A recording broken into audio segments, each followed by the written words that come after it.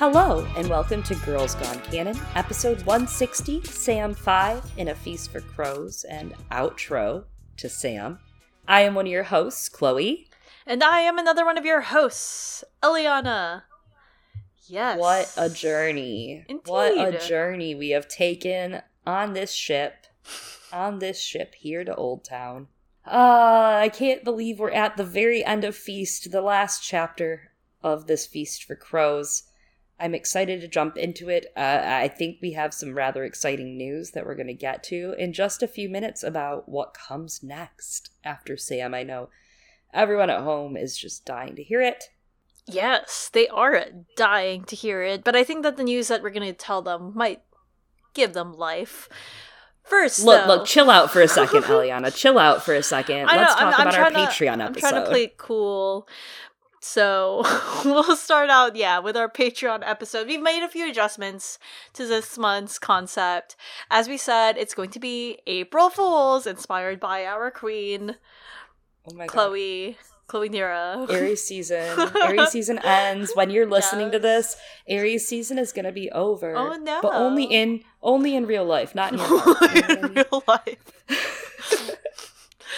Yes. So, as we told you all before, we are going to be talking about the fools in A Song of Ice and Fire. We've already covered the biggest fool of all, March Shroom, and we had also said before that we are going to do the Mummers and the Mummer Troupe when we do the Bravos episode, but we realized that, song and singers are such like a big part of A Song of Ice and Fire, so. Yeah, I honestly, I pressed for bards and songs, that I feel like could be a whole episode onto itself. I don't want to take away from that, and I think there are so many fools to talk about, and we're finding, some very great real-life fools to talk about as well. There's this one guy that's, the farting fool or something. I don't know. We're going to talk about it on our Patreon bonus episode. It's going to be me later, man. If you're not already, patrons in the Stranger tier and above get access to bonus episodes every single month. We did March Shroom for March, and that was a blast. It's really getting me excited for Hot D, getting me excited for Ice and Fire Con this weekend. I'm excited. I know we're visiting HDM for our bonus episode next month, right? We'll be back in the world of Philip Pullman, so keep your eyes peeled there for our friends that are both patrons for both. And patrons of the $10 tier and above get a few perks, right, too. Yes, patrons in the $10 tier and above are being recruited for a war. Oh my god. Jesus. So, we are having our own Dance the Dragon Civil War. Kind of, not really. Our own House of the Dragon. And by that I mean the brunch this month is split between two factions. The greens versus the blacks. In one corner, it's Alicentiana or Ellie. I can't. I don't know. We're working on it. And Clanira, which just sounds like Actually, an STD. That sounds really bad. Yeah. Or I don't know, a erectile dysfunction medication or something. Something you get prescribed for not fun things. I feel like Clanira should not be said. Yeah. Where's the Clanira-is? I don't know. We're doing brunch/happy hour. Every month we do it. However, this is a little different. It's with a twist, with the green and the black twist. April 24th at 11:45 a.m., I will be hosting a live brunch at Ice and Fire Con. What does that mean? Brunch/happy hour will be meeting in the lobby, 11:45 a.m. Come with your mimosa, your Bloody Mary, your coffee, your tea, whatever you need. The hair of the dog, the Sunday morning of the con. Hang out for an hour. 12:45, I gotta skate. I have a panel with that one guy from Notacast, whatever. And I'm just kidding. It's poor Quentin. You know of him. I know Allegedly. of him. We're doing a panel. Oh, I know of him. And we're doing a panel on what comes after the snow, right? After TWOW. What happens in the end Game of Thrones? That's gonna be fun. We're going to argue. Doing a panel with Zach from Game of Owns, as we talked about last week, and Hannah. That's going to be a great reunion. But this brunch will be right before that Sunday 1 p.m. panel. So come hang out for an hour. get to know yous in person, I have a very, very tiny gift for you if you come hang out at brunch. And I won't lie, I think this brunch we're going to leave open, not just to patrons, but anyone at Ice and Fire Con, if you're listening and you want to stop by, swing by and hang out in the lobby Sunday, 11:45. I'll be there. But Eliana, for those of you that cannot be at Ice and Fire Con, which I know is a lot of you, Eliana will be here at our Discord for our patrons in the Thunder tier and above. I see how it is. Chloe said not just the patrons. She's amassing even more banners. Okay. Well, for those and of you I have dragons, bitch. I know, right? They have more dragons. So on the side of the greens, those of us online on the Discord, we are going to be playing a different kind of reindeer games. I have new reindeer games for us to play on 11:45. Eliana Standard Time, as Chloe likes to say. Again, that's accessible to folks in the Thunder tier and above on our Discord, where there are also other fun things throughout the days that are not just those days. Yeah, it's interesting because I know one of the best parts of a point of view in our Song of Ice and Fire series is Sam, for example, we're at the last chapter, and patrons in the Thunder tier and above already know. They already know what's next, what's to come. They know where we're starting next. I guess it's time, though. It's time for the public to know. We can't keep our secrets forever. Almost, not quite yet. So I will remind everyone that, the next POV starts after our His Dark Materials episodes, with which we are going to close out the month. So next week is going to be a His Dark Materials episode. Yes, April's Fools and His Dark Materials, and we're getting to the end of that book. And when you get to the end of the books, Eliana, you tell people what the next POV is. Unless you're really mean. I am. Eliana doesn't want to tell you guys. I'm really mean. She is looking at me like, why are we telling them? We have to tell them. We have to tell them. And so we should just we should start back. What? Wait, Eliana. Wait, are you telling me that we're starting that far back? Like back to the first prologue back? Yes. Oh, that's exactly what she's saying. Wow. Yeah, we are doing a very specific POV, which is all of the prologues as one POV. I'm excited to start with Will in A Game of Thrones and move from there. We will have a couple of excellent guests on. I'm really excited, actually, about our guests. We will be announcing those in the time to come. And we'll go through each of the prologues. Yeah. What are you most excited for of the prologues? Well, first of all, it's kind of funny. We got a couple of different wills. We got our will in HDM. We got our will for the prologues of Agot. And, I mean, as you said, I'm actually really excited to go through this with some of our friends. It's going to be, a fun sort of anthology, we usually spend so much time in, one perspective in POV, so it's going to be really something to go through this kind of rapid fire between a lot of different perspectives. We haven't really gotten to do that. It's like a lightning round of all lightning rounds, right? It's like prologue. We will, with this knowledge, we will be doing the epilogues also as a POV. Keep your eyes peeled for when they happen. Fuck, I mean, it could be, you never know. Keep it peeled, you never know. It could be under your chair, just like Tiwo. It could be. Was that a hit, technically? It's not. Because Tiwo's not there? Yeah, I know that we will do what Crescen's next. That's going to be fun. We'll get Stannis out of our system once and for all. No, I'm just kidding. We have a Melisandre chapter someday, too. Yeah, we have a couple of people lined up, and, I mean, we're just going to torture them, It's fine. Yeah. I'm excited for them. Hey, if you find me at Ice and Fire Con, I could be bullied. I could be fed or dranked to, give out a name. A girl says a name. Yes. But then I'll be in big trouble with Eliana, so keep that in mind. I mean, I don't know. I think we could give out the names of maybe if you try hard enough, you can winkle a few names out of some folks for the guests, but I don't mind that. I only mind the POV reveals. Gracious Queen Alicentiana. Oh my god. But we might pass the gift of torture on to a few other people for other things coming up after. There you go. They don't know what's coming. Keeps on giving. They don't know. Girls gone gifting. Yep. They don't know. They don't know. Well, as we start back, we must get to the end for Sam. But before we do so, let's talk about what we missed between Sam 4 and Sam 5 in A Feast for Crows. Cersei 8.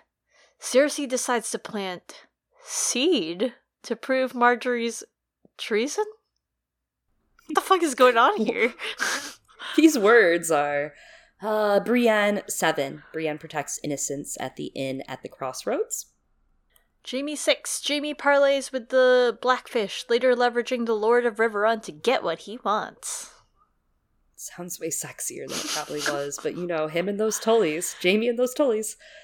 Cersei 9. Taena helps Cersei plot, asking to keep some of the Tyrell innocents out of her line of fire. Osmey Kettleblack agrees to Cersei's plans with a stipulation of his own. His dick. Oh, yeah. The Princess in the Tower. After watching her very careful plan smash to smithereens and brains on the sand, Arianne is confined to a tower. Doran reveals part of his master plan to her. Probably a few years too late. Oh, Doran. Yep. Elaine 2. Sansa's rewarded for doing so good at her professional babysitting gig that she gets the offer of a maybe husband. Good for you, I guess. I don't know. Littlefinger loves to give people shit that he can't give them. You know what I mean? Like, that's not yours to give, bro. Right? Brienne 8.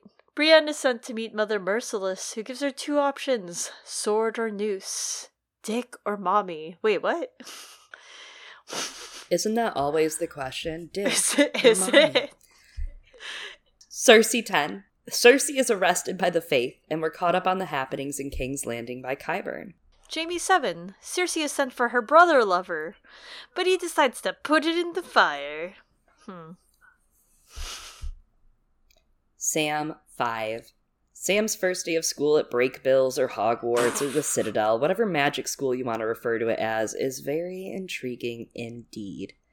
And, of course, we get off of the ship right before we get to Old Town and get into the magic.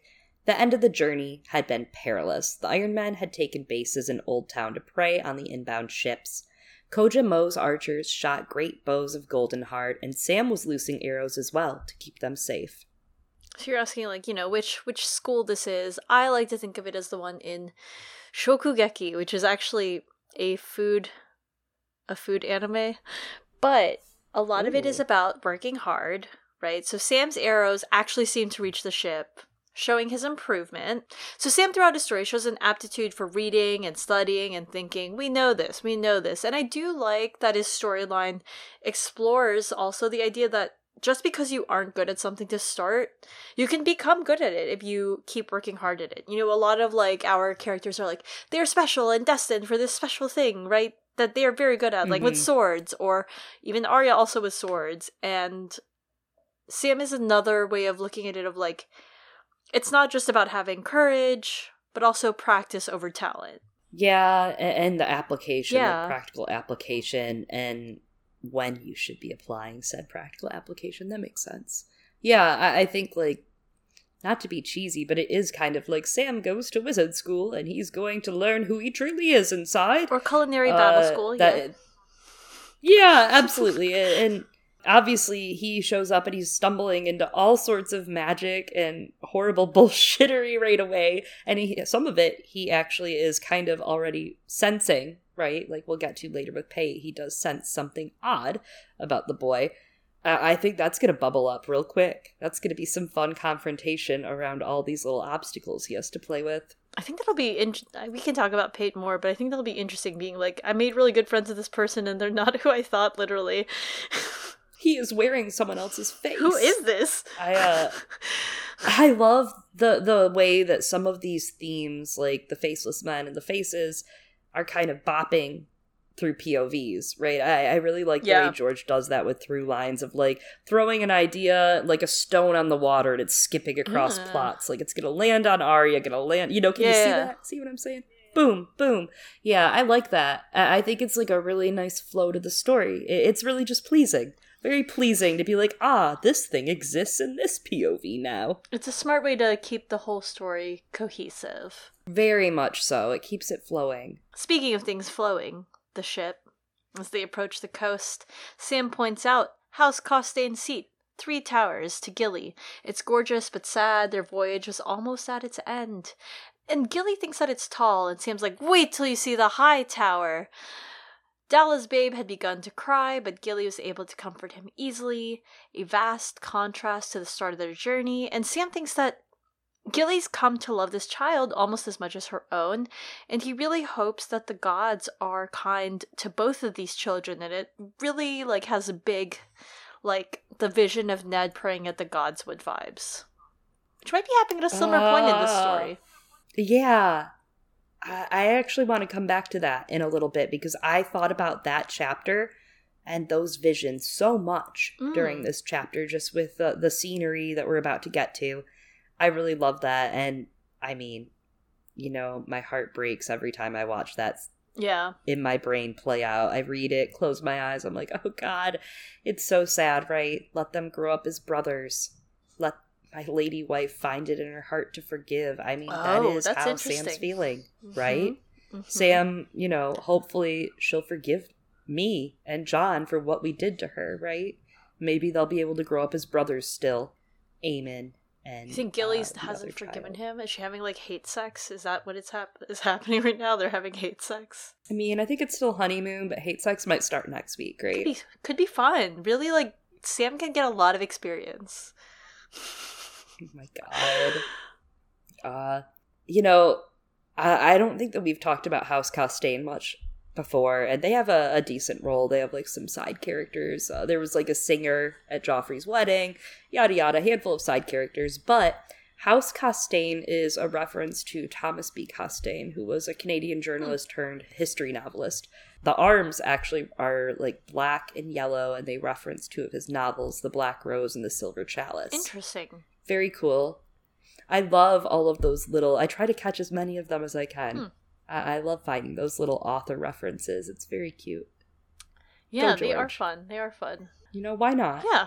It's your book. I'm excited to read how he references and incorporates the winners of those, wolf sweepstakes one day.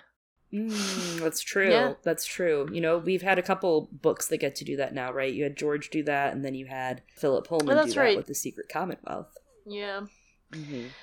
So in the morning, the Cinnamon Wind continues to Old Town, bumping into corpses, drifting through the sea, big fun, and some of the bodies are accompanied by crows. They are swollen like grotesque rafts, and they pass burnt fields and villages, as well as shattered ships, and I know Chloe has more thoughts on this, but it is sounds a lot like the imagery of what's going on in the north by Hardhome. Yeah, I was really taken by that as well. And it also reminds me of Tyrion, right, on his voyage in the east a little bit, of some of the stuff that he kind of came across, or just even soaring across the waters being blood.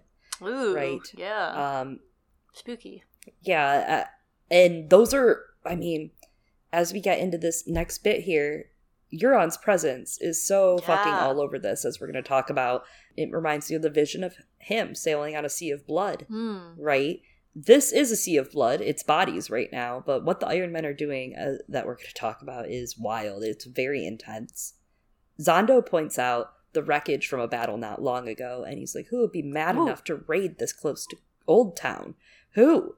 He points out the remnants of a banner that Sam has never seen. It's a red eye with a black pupil and a black iron crown above it. Butterfly meme. Is this not the Sharingan? Eliana, I'm not reading Lord of the Rings. Eliana, this has to be from Naruto. This is truly the knowledgeable podcast, everyone. We are knowledgeable. The only Naruto. We is kind. Yeah. This is the only Naruto x ASWAF podcast. I don't know, but I'm not saying it's not. I don't know. Anyway. I'm not going to rule it out yet, but until anyone tells us otherwise, feels like it. Well, Zondo doesn't know the banner either, Eliana, so don't worry. Okay. He doesn't know the banner either. The next day, it's cold and misty, and we pass through plundered villages. A war galley comes out of the fog slowly toward them. They come alongside. Its name is the Huntress and has 2 other galleys with it. The captain is a tall man in a smoke gray cloak with red satin flames on it. He appears and announces from alongside that he's coming aboard. He's going to inspect it.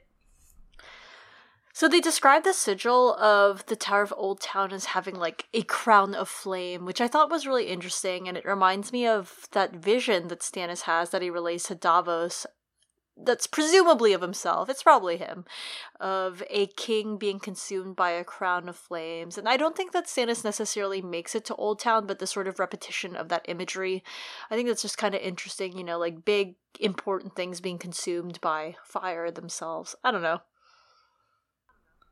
What if, you know, the doom that they were really supposed to avoid was this doom that's impending on Old Town, and all of them took it differently, and no one thought about Old Town? But, you know, what if the doom was really what's to come here? Because maybe. Did you see this tweet from a few days ago? My partner really liked this, and for some reason sent it to me. Someone quote tweeted about, after 50 years, Guitar Center finally makes the correct decision to stop using a guitar as a G in their logo. Why it took that long is still anyone's guess. But this person, Yuri Rondo, quote tweeted that and said, "When they burned the Library of Alexandria, the crowd cheered in horrible joy. They understood that there was something older than wisdom, and it was fire, and something truer than words, and it was ashes." And they just made that up about this fucking Guitar Center logo change. But wow, and people just believed it. I don't know if people believed it, but they're like, is that from something? No, it's from this. Guitar Center. You know, it's funny that you say that because I didn't really think about this. I really liked this guy that boarded, right? Wearing the gray cloak with the red satin flames on it. It's very neat. It actually reminded me of Titus Blackwood's fashion sense a little bit. I was like, this is something Titus would rock. But I was curious, we don't see this guy. This is it. And I'm like, who is he? And then I realized he's wearing his sigil. He's probably just some rando a Hightower, right? Probably. Because you have the gray with the flames. I mean, they're all... like he's a tower. They're all rich enough to just be out here just wearing red satin flames, you know? Just every day. It's interesting fashion. Yeah. I don't know. Interesting fashion. It makes me think that he's literally dressed up in his sigil. Like he's that proud of his Hightower heritage. Almost like, you know, we got Lazy Leo at the Citadel. Yeah. So maybe he's just some Hightower cousin. But George doesn't name him. I mean, maybe... what if he shows up again and Sam's like, it's you, you know? When we get another Sam chapter one day. Could be. Could be. It is a cool outfit, though. Yeah. So this guy, though, this very fashionable guy, is looking for Iron Men. He's apologetically asking to check the stores, lamenting that they had killed a Tyroshi merchant ship where, like, the people on it had disguised themselves with the Tyroshi dyes, and they meant to open a gate and set the port afire, but then they ran afoul of the Lady of the Tower, whose Ore-master's wife is Tyroshi, and they were unable to fool the ships because with their fake Tyroshi look because they did not speak Tyroshi. In horror, Sam realizes, oh my god, these people meant to raid Old Town. But the captain of the Huntress says, these are no mere reavers. They had also taken Stone Crab Cay, the Isle of Pigs, Mermaid's Palace, and even Horseshoe Rock and Bastard's Cradle. I wonder if the Isle of Pigs is a reference to the Bay of Pigs thing in Cuba. I was thinking so. Yeah. I was like, why does this name sound so familiar to me? Real life. And interestingly, what their plan was reminds me a little of like a failed version, A, of the Trojan Horse, but B, a failed version also of Dany's plan in taking Meereen a little, but also the idea of people kind of donning disguises is something that is ramping up with these two books, right? We've discussed that a long time ago in a Patreon episode about the slipperiness of identity, but we're also seeing it here with these nationalities, especially because I think that the others should probably lead people to unite, but they probably won't, rip. And especially considering that Sam has just met someone who's also pretending to be someone else. And we have this and by that I meant Arya, but we have another one in this chapter too. But the disconnect of the Iron Men pretending to be Tyroshi and not speaking the language, between that outward appearance and their inner life, I think that's a lot of what we're seeing in Sam's story too. So he's gonna wind up trying to learn more about his own identity, who he is, who he's gonna grow up to be. Yeah. It's really sad when you think about it too, because for the Tyroshi, that's such a hit, right? Like, had they actually gone in and had they been allowed, like, had those Tyroshi not realized, oh, these guys are frauds, think of how they would have suffered for that in the trade, right? Like, Old Town would have probably closed its ports up for a bit and been really policing what they do at the ports. Old Town doesn't need that right now. They have enough issues. We had to delay it their nose for the plot. Some of these locations, some of them were crafted just for this chapter. Some of them are, places that he hadn't dreamed up quite yet, or some of them he has dreamed up. Mermaid's Palace, though, I realize, is likely from the Manderleys. That's part of their old land. I think so. From when they lived in the South. I do think so. Old Fishfoot's old haunts. It's got to be at least, reminiscent of them. And they are kind of reminiscent in this chapter, as we'll get to. Because Sam blurts out after this, he's like, well, wait, so what the fuck is Hightower doing about all this? Because Lord Hightower is loaded. Fucking rich. He has tons of swords. And the captain says that swords are no good on the water. Not against the Iron Men. But to be sure, Leighton Hightower and the Mad Maid, Melora, are locked atop the tower, consulting spell books. I just want to tip my little fedora, Melora. Every time I hear your name, Melora. Indeed. We have this line, might be he'll raise an army from the deeps, or not. Fun line. Tiwa would be such a great book to read. Real cool. We have the Hightowers on one side, Euron on the other, and Sam and everyone else of the Reach trapped in between. Euron, as we said, is hanging around this chapter, around corners, around water. We'll see his sail right, crows littering the weirwood soon, and these dead bodies in the water. It is very, getting a little eldritch, as some people may say. Some men. Maybe. Some. Maybe. Probably is, and I definitely think it's going to go in that direction in the story, but something that I've never considered before until reading this, I'm like, whoa, we always talk about Krakens, and Euron summoning one, but, like, this chapter and, like, that language made me think, wait, what if we've been all wrong, and it's Leighton who summons one against Euron, and not the other way around?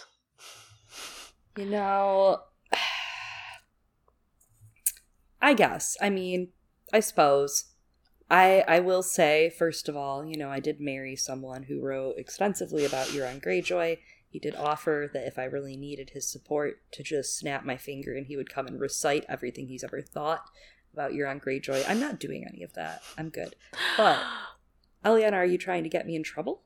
Are you trying to get me, in divorce court about this? Who's the real shit Blasphemy. here? Anyways, but also, for what it's worth, it's probably Euron. It could be Euron, holding Leighton hostage and being like, Leighton, do it for me. But I don't know. It's just I was like, oh, damn, I never really paid attention to that line before. That it Leighton, Melora investigating it. Yeah, I never paid attention to specifically might be he'll raise an army from the deeps or not. And for what it's worth, I do think that the or not says a lot there. Mm-hmm. Or not. George likes to kind of play with that stuff, right? You have, Mira and Bran hiding the Lyanna story within The Night of the Laughing Tree and saying, but that was a sadder story, and just, cutting it off and saying, or not. That's a very or not moment. I feel like there's also, Kettle Black's our Wentz theory, just to plug and bring that back. There's that moment where he says, look closer, when Littlefinger and Sansa meet Oswell. Yeah. Kettle Black. I'm bringing Kettle Black. And... yeah. Thank you. So, I don't know, that or no just feels so pointed. When he likes to do little things like that and point just a short sentence out. It makes you think, makes you kind of draw your eye to it. I do really like that idea, the idea of him like holding Leighton hostage and Melora hostage and like being like, do it. That's kind of crazy. I never considered that. I'm out of my element when it comes to some of that theorizing and just like speculation. I'm really excited to actually get more of it eventually and TWOW with you guys, because I want to explore it on kind of a more visceral level. Yeah. But if you haven't read it, of course, please read the whole entire history, universe, etc. of the Eldritch Apocalypse by the Poor Quentin, the guy from Nauticast that I've told you about that I know. Yeah. It's amazing. We'll link it. I mean, we'd be remiss not to reference it because it's covered a lot of these themes, a lot of kind of this Eldritch theme going on with some of this in Old Town that I'm fascinated by. This whole waters filled with blood concept and the witchcraft and sorcery to come. And this is, we're just stumbling into magic, and we're not even really, we're almost halfway through, right? We're just stumbling into magic. Yeah, and part of why we are not covering that in this chapter is because Poor Quentin's already covered it, and I don't feel like yeah, just agreed. swimming through the same waters he already did, plopping through the same squid marks, Yeah, if you want to read what that squiddly boy had to say, head over to his blog. We'll link it below. It is like the definitive analysis on it all, at least an exploration of it. I think it's a very, very great exploration, very thorough, and it covers stuff that I would never think of. Yeah. But holding people hostage sounds like something Euron might do. I've never heard of Euron doing that ever. Oh my God. Anyway, so the captain says that the best they can do is guard and wait for King's Landing's bitch queen to let Paxer off his leash. Sam is pretty shocked. If King's Landing lost Old Town and the Arbor, that means that the realm would fall to pieces. And also, the Tarly lands might not even be safe, which the Tarly lands are like 100 leagues northeast of Old Town, away from the coast, so they really should be beyond the Iron Man's reach. And then he's like, but, I bet that Jon's other brother, who is not me, probably had the same thought of Winterfell being safe before Theon Greyjoy had scaled its walls. And Sam, though, cannot bear the thought of endangering Gillian the babe, and thinks maybe they could just stay in Old Town with him, and the city has formidable walls and thousands of men to defend them, where his Lord Father would just, have much fewer, especially if he took his armies north. Glossing over what we just discussed about, the Eldritch Apocalypse happening in this city, and, possibly, hot molten pools of blood erupting and a kraken coming out to, eat the universe and swallow Old Town, or whatever's going to happen, and all the bloodlust and all the battle happening here in Euron, and how the raiders are coming closer and closer. Glossing over all of that, right? Just gloss over that with me. This still feels like a trap. Yeah. To talk about how formidable and how tall these walls are and how great they are at keeping things out kind of makes me think that they're probably great at keeping things in, too. And as horror is about to rain down upon this city, a city of distress, right, being attacked, stuck within walls, I'm sure this is a theme we might see in other cities, major cities, in A Song of Ice and Fire in the future. King's Landing. These walls can keep things in, like the Grey Plague, right, that they've experienced in the past, that Pycelle says, swept through a fuck ton of maesters. Or maybe a new Grey Plague come via Jon Con fighting in the Reach. Also, there's this huge reveal of Pate-Lair. So there's this huge emotion in this chapter of that reveal being that we're now stuck inside this tower with Pate, a killer. And Sam is once more stuck inside walls with a murderer, right? Or a faceless man. He doesn't know that he has somebody disguised in his motives, but he is now in a building with that. I feel like, Sam, Old Town, you guys are stuck and not safe. I do not feel safe for you in Old Town at all. Yeah, I don't feel safe for Sam in Old Town. I think it's going to be one of those day after tomorrow kind of situations. It's going to be a post-apocalyptic feeling. And yeah, when you were saying about the walls definitely feeling like a trap, I mean, as you said, right, the Grey Plague, that's the same thing that comes to mind. They were all what if we just kept everyone in? and just let everyone in the city, like, that man was ready to sacrifice that city, so. Anyway. I'm watching them do this. I haven't watched The Walking Dead, as I've told you, in forever. I watched it when it was airing, and I'm doing a very slow rewatch to see how far I can get, right? Like, when I rage quit. Yeah. And once we get there, I'll let you all know where I land. Right now, we got to season 4. My husband never watched it. Like, not all of it. He's watched, like, some cinematic moments from it that everybody has talked about, because it did a lot for TV. I'll give it that. But we're on season 4, and there is a little bit of a plague going through, and they're in close quarters, and today they put them all in a fucking room, like, all the sick people in one room, and I'm like, bro, wouldn't you want them in separate rooms in case there's a chance for them to, like, actually, you know, like, yeah, you're just, really? You gotta figure this out, this housing out. It was just rough to watch, also. But it makes me really nervous about these walls that they're just putting everyone within. Oh my god, yeah. These formidable walls. Definitely. And yeah. I stopped watching it in season 2 when I got bored, and I was like, this isn't what happened in the books! So, I stuck it out.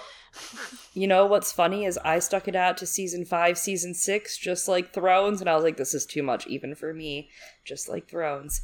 And I quit. I quit on an episode that I knew was the highlight, the peak, that I wasn't gonna. I feel that. I didn't want to ruin it after that. Yeah. I read recaps. I read episode recaps for like a whole season or 2 after that. I don't remember them, but I did read the recaps to understand who's where and who's still alive and, like, did my faves die? Just curious. And now apparently they're really bringing it back for the end. So I'm kind of like, it's still going? It is finishing up the last season. Yeah, I think they had a mid-season finale for season 11 or something. Oh my god. I was but in it's over. college My when I was watching boss that. Holy watched shit. it. Yeah, I know. I was in fucking high school when I was watching it because you were in college. Because I'm old. Old ass. I watched it with my mother. I lived with my mother still when I watched it. I watched it with my roommate who introduced me to Game of Thrones. Whoa. Yeah. Man, what a flashback. You'd like her. Well, I can't watch this old town shit going down here without thinking I know something's gonna happen. This is all the makings of a good horror plot soon. That's true. Absolutely. It's so set up for a horror plot. Yeah. All of this is like, horror is going to happen here. Horror / post-apocalypse. There was already a murder. Right. There was already a murder and a body snatching. True, there is body snatching. So true. And he's like, where am I going to hide Gilly? He can't take her to college. And honestly, if he doesn't figure out what to do with her, he's like, he might not ever find the strength to leave her. And he thinks like, he had to leave her or desert. I said the words. Sam reminded himself, if I desert, it will mean my head. And how will that help Gilly? Interesting. It's a really interesting dilemma coming up in Sam's story that is reminiscent of some of the stuff we saw in John's story, but also Sam's, another echo of the things that we were examining in John's story and Jamie's story and Ares' story. So yes. And, if you loved her, why'd you leave her, right? And Rhaegar and Lyanna. Yeah, exactly. Yes, very Rhaegar. All of them. Lyanna. All of the echoes. Everything that John thought out of guilt, every time he'd fuck Ygritte. I really feel it echoed in some of Sam's thoughts. And Sam had thought about asking Kojamo and her father to keep Gilly at the Summer Isles, maybe, or on the boat. But he knew that would be just as perilous, and she could be carried off for a thrall or salt life when they leave through the Red Wine Straits, and the babe would probably be chucked into the sea. So it has to be Hornhill. Sam knows. Yeah. He knows, and he's going to take her there himself. He is resigned to it, which I am so proud of him. Brave Black Sam, he's finding that bravery because he's finding it not just in others, but here he is forming a positive relationship. And he's like, I have to conquer my worst fear for them. Yeah, and we're really seeing that a lot, I think, in this chapter, right? There is a big shift in Sam's mindset and the thought patterns that he had kind of dug himself into previously, and we'll talk about that in a second. They reach Old Town on a cold, foggy morning, and they get a glimpse of Hightower's fleet, including his towering four-decked banner ship, the Honor of Old Town. Get rid of your yachts, you rich motherfuckers. I'm just kidding. Yeah, right. Once Eat the root. They reach port, they submit to another inspection. This time it's Gunther Hightower. Leighton's son comes aboard. He wears a cloth of silver cloak and a suit of gray enameled scales. They've all got like amazing fashion here. And he had studied at the Citadel for several years and he speaks the summer tongue. So Korumo and Gunther speak to one another while Sam tells Gilly his plan. First, they're going to the Citadel to present John's letters and the thing about Aemon's death, and then we're going to get horses and a wagon to get Gilly to Sam's mother at Horn Hill. Sounds good. I have to say, I'm reminded of Pokemon. These Hightower guys on the ships are like, you know, the guys you get to before the gym leader, before you get to the main one. They're like, walks up. Do you want to battle, Sam Tarly? He's like, no. Even the outfits, right? Yeah, true. And I will say, he's almost dressed in like dragony kind of outfit, right? With the scales, the enameled scales. Like the Dragon Gym. And we are at the Dragon Gym. Lance, let's go. Let's ride, Daddy-O. And there's something interesting of like just the dichotomy, like dragons being so prominent in this chapter and everyone taking a side which way on a dragon. So for him to be out here dressed like a dragon, it makes you think, are the Hightowers actually receptive to dragons? Would they like dragons? Are they happy for dragons to come back? And then you have the Maesters who are like, boo, no dragons. So for him to embody both the Maester, like he went to school at the Citadel for a while, got some chains, and now here he is wearing a dragony outfit. You can kind of see, does that mean that's his side? That's what he chooses, knowledge and dragons? Interesting. Especially because we've seen Hightowers covet dragons before. Interesting. Mm-hmm. I was thinking that as well. Well, as a green, I thought you might have an opinion. Oh my god.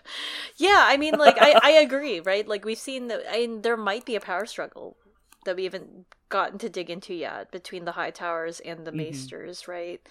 And, yeah, I also agree about it feeling... There's some stuff here that just really feels a little like a video game. Yeah. Sir Gunther emerges and gives them the thumbs up to come into the city, and in they go to tie off at the plank. The Summer Islanders don their land feathers. Literally. And Sam wears his faded baggy blacks. He's feeling very unfashionable right now. And he asks how long the Summer Islanders will be at port, and if Gilly can stay until he returns. Yes, they actually respond to him and they're like, Gilly can do whatever she wants because she's a fucking angel and doesn't eat all the food. Oh, it's kind of mean. Yeah.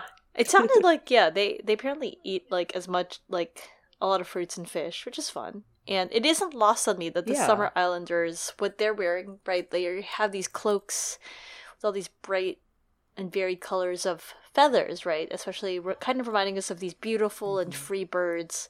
Whereas Sam, of course, is a crow. That's all. Yeah, and I also am glad that we get to see them now in their feathers, right? After immediately Sam drowned the feathers on the first take. Turns out, Sam, they probably still had feathers. You just got swindled. He's really good at that. I get that. Yeah. And so...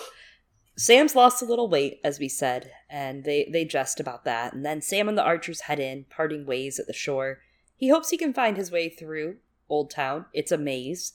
He is excited to have real stone beneath his feet instead of a ship floor, though, right? That is exciting. He feels eyes on him and realizes everyone's a stranger out here. And then he's like, wait, worse, what if someone knows me? Mood. It's a big mood. That's like how I feel when I'm in my hometown and I haven't put my eyebrows on. Yeah, that takes you up like 2 whole notches. You need that. Yeah, I'm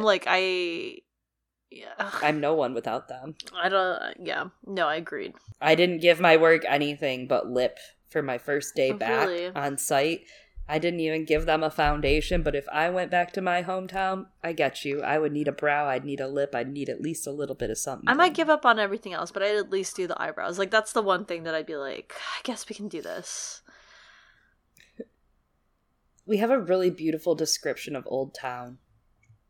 The gates of the Citadel were flanked by a pair of towering green sphinxes with the bodies of lions, wings of eagles, and tails of serpents. One had a man's face, one a woman's. Just beyond stood Scribe's Hearth, where old-towners came in search of acolytes to write their wills and read their letters. Half a dozen bored scribes sat in open stalls waiting for some custom. At other stalls, books were being bought and sold. Sam stopped at that one that offered maps and looked over a hand-drawn map of the citadel to ascertain the shortest way to the seneschal's court. The path divided where the statue of King Darin I sat astride his tall stone horse, his sword lifted toward Dorne. A seagull was perched on the young dragon's head, and 2 more on the blade. So we've been talking a lot about Sam's many names throughout the story, right? His Sam the Slayer, Sir Piggy, Black Sam, blah, blah, blah. But I see that a little bit now in him maybe being a Sphinx too, as we get introduced to that Sphinx. Because, I mean, yeah, Aemon says all that stuff about the Sphinxes, and we're going to see, like, it's probably about Alaris, whatever, and riddles. But I just think, Sam's becoming a little bit of a Sphinx himself, right? With all those different parts coming together to make him one person, one powerful, wise being. Mm-hmm. All of the elements, being able to bend all of them. Yes. Yeah. I love that. And there's also something really mystical just about, and it kind of, again, coming back to the faceless men being so prominent, but not in this chapter. One had a man's face, one a woman's. Just beyond stood Scribe's Hearth, where old-towners came in search of acolytes to write their wills and read their letters. Very administrative and not unlike the House of Black and White. Yes. I mean, the comings and goings, writing the wills, reading the letters, and just that, having the sphinxes, one with the man's face, one a woman's, and thinking of our first entrance at the House of Black and White and how that looked from the inside, and the faceless men's ways. I found that really interesting. That's a great point, especially as we flesh out more of those cities and the world building, and yeah. Yeah. No one, for example. The Seneschal's Court, coming back to kind of the Manderleys, believe it or not, it reminds me of the Mermaid's Court. There's similar plot beats here for Sam and Davos, right? Being made to wait, being imprisoned, all of the animal statues outside, and of course that Sam's here trying to decode a secret truth, right? Hit the right button and get magical support, and Davos kind of was as well. And this is just a bit downriver from where the Manderleys were from, as we've talked about earlier on. Found that interesting. Similar vibes to the Mermaid's Court at the Seneschal's Court. Very much. Very interesting. Especially, we've got 2 people probably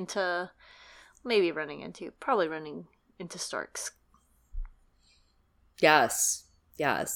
Faceless Starks here.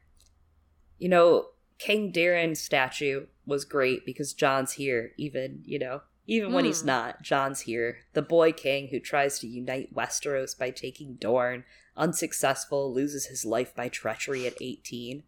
And of course surrounded by the Weeping Dock and the Bloody Isle. I think Jon's here in spirit. I mean, his first Clash of Kings chapter, actually, I think also he talks about him in Game of Thrones, maybe with Benjen, maybe I'm making that up, but he does talk about Darin and Jon 1 in Clash of Kings, learning all about him and learning about Aemon's background, right? And Darin has the connection, of course, with Aemon there. Aemon's great-grandfather was Darin, I think. And I might be missing a generation somewhere in there. But it's Aemon's great-grandfather, and I think that says something, too. I was thinking of how it reminds me a little of not just Jon but also Robb, right? And these were the 2 figures that the 2 boys used to play as, if I'm not mistaken. Mm-hmm. So, kind of funny, and we also just saw while not Darin, a Darien. Yep. That reminded us of the other Darin. Probably 18. Yeah, that reminded us of the other Darin. He just died by treachery at 18. Shit. That's true. Now that you say it. Treachery. I mean, it was kind of his own doing, but kind of not, Well, whose treachery? That's the question. Yeah. So it was a little complicated. We'll get there one day. Sam watches some acolytes at work at the Weeping Dock, and he thinks, I should have come here when I was their age. I should have just done it. Run off, take a false name. I could have disappeared among them. I think this is really interesting and shows us a lot of growth in Sam's character, because that he is entertaining thoughts of just even defying his father, and then realizing, damn, I could have just done whatever I wanted, been my own person. Like, that's so big. That's so big, considering that Sam at the beginning of this book, right? Compare that. He was like, no, John, you can't just send me to become a maester. My dad, like, literally physically tortured me a lot and psychologically for even considering becoming a maester. And now he's like, what if I just, like, outright straight up disobeyed my dad and just intentionally embarrassed him in order to do whatever the fuck I wanted. Like, that is such big growth. It is. Though I do have to point out that, like, he couldn't have actually technically disappeared, because as we learn at the end of this chapter, he's been watched.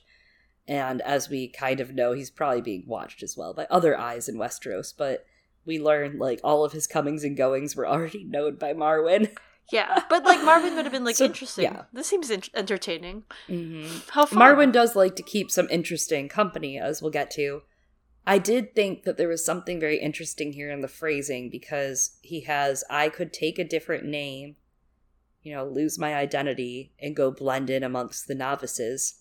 Not unlike what Arya Stark is doing right now, right? Taking a different name, blending in, quote unquote. She's not doing a good job at the novices. That's true. The acolytes. And they both kind of reflect each other. That's a great point. Like, Arya being all these different people, because Sam is doing that, but, like, in a less dramatic scale. Yeah. And obviously he's kind of just battling himself as usual in these thoughts, and he thinks, you know, at least then Randall could have pretended Dickon was his only son, and he thinks Randall wouldn't have even searched for me unless he took a mule to ride. Then he would have hunted him down. And he's like, Horrible, he would have only horrific. hunted him down to, like, get the mule back, right? He's like, I could Right, have probably it's just gotten horrible. away with it and just gotten away scot-free, give him back a mule. Who knows? Interesting. You know, well, we move to the Seneschal's court, and outside we see an older novice being locked into the stocks for stealing food from the kitchens, glossing over that institutional commentary on how we're trading one failing institution for another.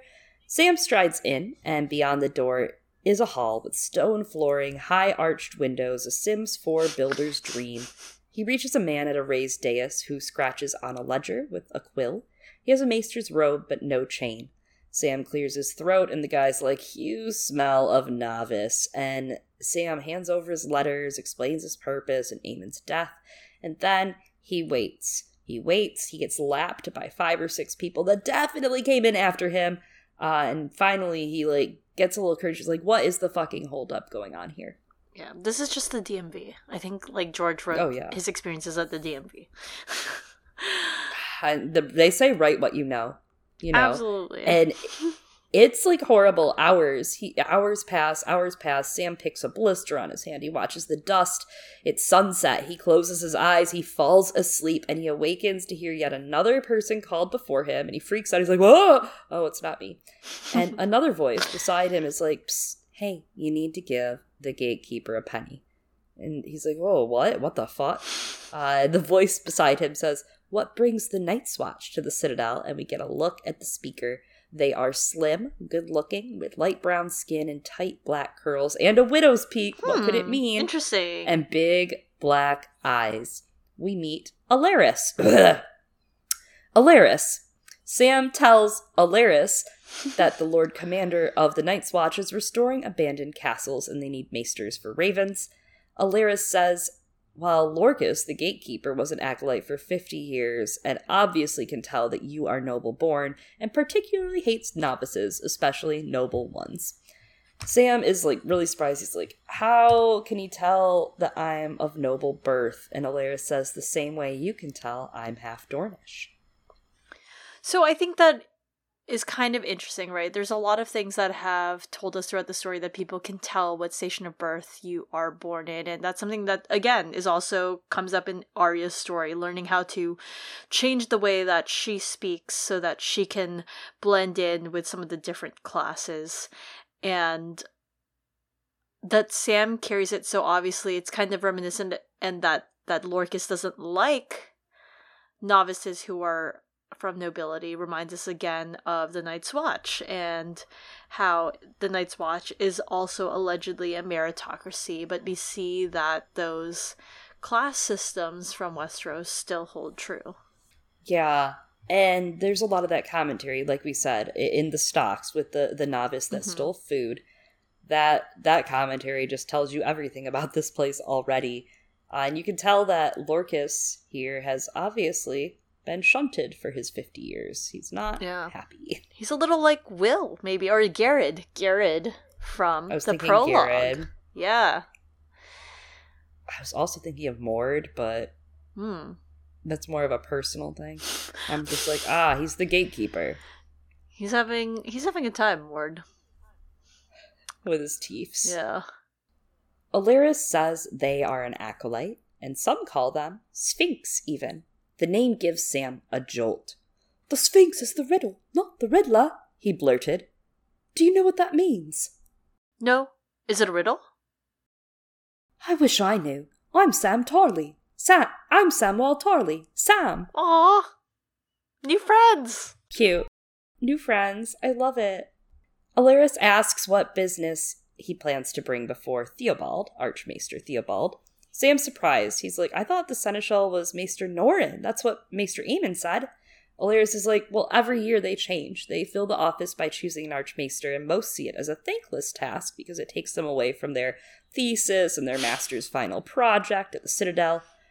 The Black Stone was drawn this year by Archmaester Walgrave, but his wits had begun to wander, read the prologue, so Theobald volunteered to serve his term. He's gruff, but he's good." Yeah, so it does remind you of a, I guess, university department or something.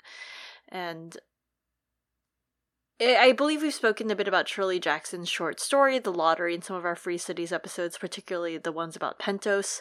But I am reminded of it again here.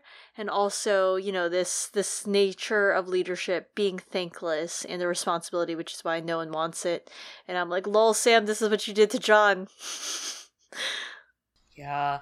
Hey, at least he didn't even have to do it for a year. I don't know what you're complaining about. That's true. John got out of it early. Gotta die to get out. Yeah, that's what I say. Yeah. So. Alleras recognizes Aemon, and Sam's like, "How did you know him?" Alleras says Aemon was the oldest man in Westeros, dude. I'm not. He lived through more history than even Archmaester Periston lived through. They lament Aemon could have told them so much about his father's reign and his uncles, and ask how old he was at his death. Sam says 102. Alleras asks what we've been asking for, the last book. Why the fuck did you put a 102-year-old on the sea? And Sam hesitates. Sam is like, "I don't know if I should say anything." And then he's like, "The Sphinx is the riddle, not the riddler." And he thinks, could Maester Aemon have meant this Sphinx? It seemed unlikely. Or not, to quote earlier. Yeah, or not. Well, and then, of course, Sam lets the floodgates open, right? Sam's like, "Okay, well, maybe I'll just tell you." And he tells him everything. He's like, "John sent us away to save his life." Then he's like, "Stannis and Melisandre." And he's like, I'm gonna stop. And then he just keeps going. And he's like, "Mance Rayder, the Free Folk, Kingsblood, Dragons, the Whites of the Fist, the Other on the Horse, the murder of Lord Mormont." This is a clip show episode. "Gilly, Whitetree, Paul, Coldhands, the Ravens, John's election win, Darien, Bravos, Zondos and the Dragons and Karth, the Cinnamon Wind, and Maester Aemon's whispers. The only secrets he held back were the ones he was sworn to keep. Bran Stark and the baby swap." He concludes with what Aemon had said. "Daenerys is our only hope. The Citadel must send her a maester to bring her home before it's too late." When he finishes, Alleras touches Sam's arm and says, "Save your penny. The Seneschal won't believe you, but I know who will." So, how much did Alleras get paid for this therapy session, first of all? And think next. Sam's meeting with Alleras actually reminds me a lot of Sam's meeting with John, right? As Sam enters a new place, a new order. And, busted. Yeah, right? Exactly. Sam's meeting another noble bastard because, I mean, let's be real, we know Alleras is Sarella, okay? Like, we all know it. What? Oh my god, what? What? Oh my god, this is scandalous. What? But they are? They are. It is the same. If you take Alaris and you turn the letters backwards, would you know? It is Sorella. Oh my god. And they've got the same widow's peak. Oh my seven. Oh my gosh. Right, because it's the only family in all of Westeros that has a motherfucking widow's peak is Oberyn's blood. Here, yes. That's so funny. Yeah. And, I mean... Widow's peak, it's Oberyn's. Oh yeah, definitely. Here, definitely. And, I mean, let's be real. So... it's just kind of fun, right? Because Sam's like suddenly finding himself. He is spilling his entire life story, right, to Jon in that first chapter. And Jon just like very understandingly and quietly listens. And it's really beautiful, as we've discussed.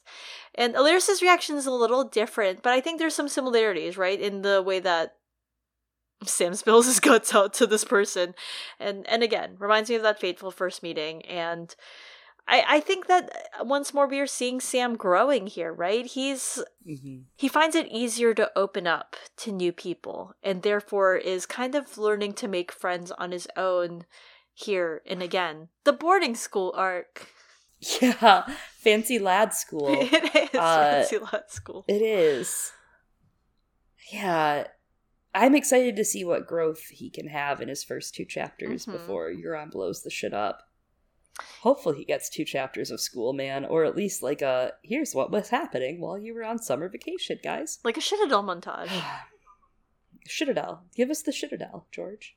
Anything. I'd take it at this point. Yeah, Season 7? I'm just kidding. No, worse than season 8. Well... And I said what I said. I don't know. I don't plan on rewatching them to find out.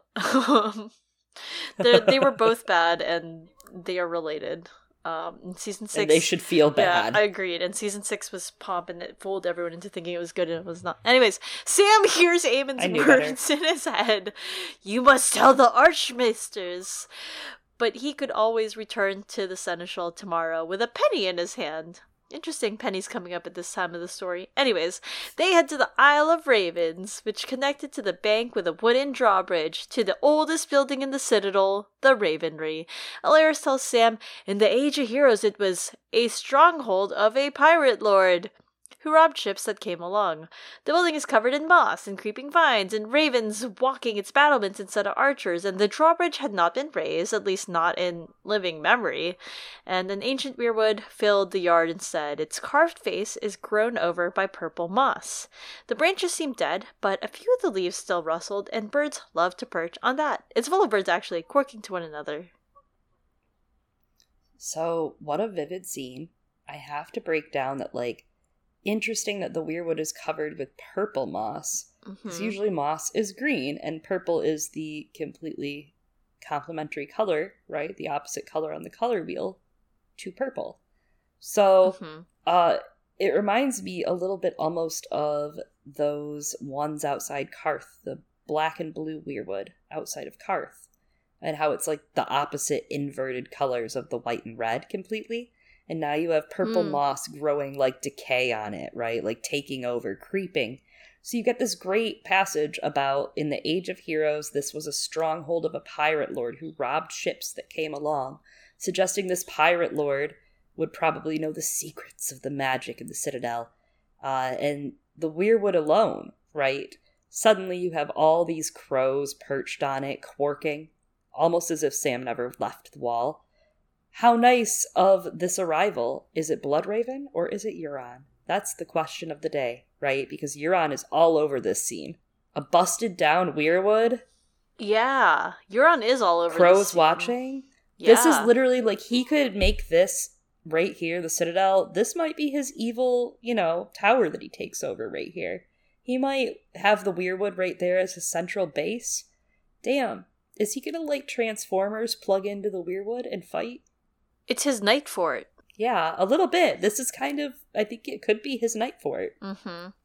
Where else is he going to battle against the Hightower? Yeah, it is interesting. That would be great. I don't know. Interesting and just full of the imagery of everything surrounding Bloodraven, Bran, and Euron and what ties them together with these burbs and these trees. And the tree being busted down. I mean, that is just real Euron hours. Yeah. I didn't think about it like that. I was thinking of it as like Bloodraven, kind of just cling on to life. But there's definitely something there, right, of what you're saying of like Euron as the fallen student. Yep, the pirate lord that would steal and reave around here. I mean, that is him. That's literally what he's doing. Literally doing. Men reaving. Yeah. Get it, guys? We're talking about Euron. He's reaving, and in the Age of Heroes. He's reaving, and here he's something. They are reading. Different. Oh my God. Sounds similar though. Oh, he got it wrong. I get it. It was just one letter difference, Euron. You fucked up. You meant to read. Read more. It's totally an understandable mistake, man. It's such a mistake. Absolutely. That happens to the best of us. Just stop killing everyone. So Larys's Archmaester Walgrave's chambers are in the West Tower, below the White Rookery, and we have this line of, "The White Ravens and the Black Ones quarrel like Dornishmen and Marchers, so they keep them apart." Wow, some commentary, right? In the Reach on, race. Yep.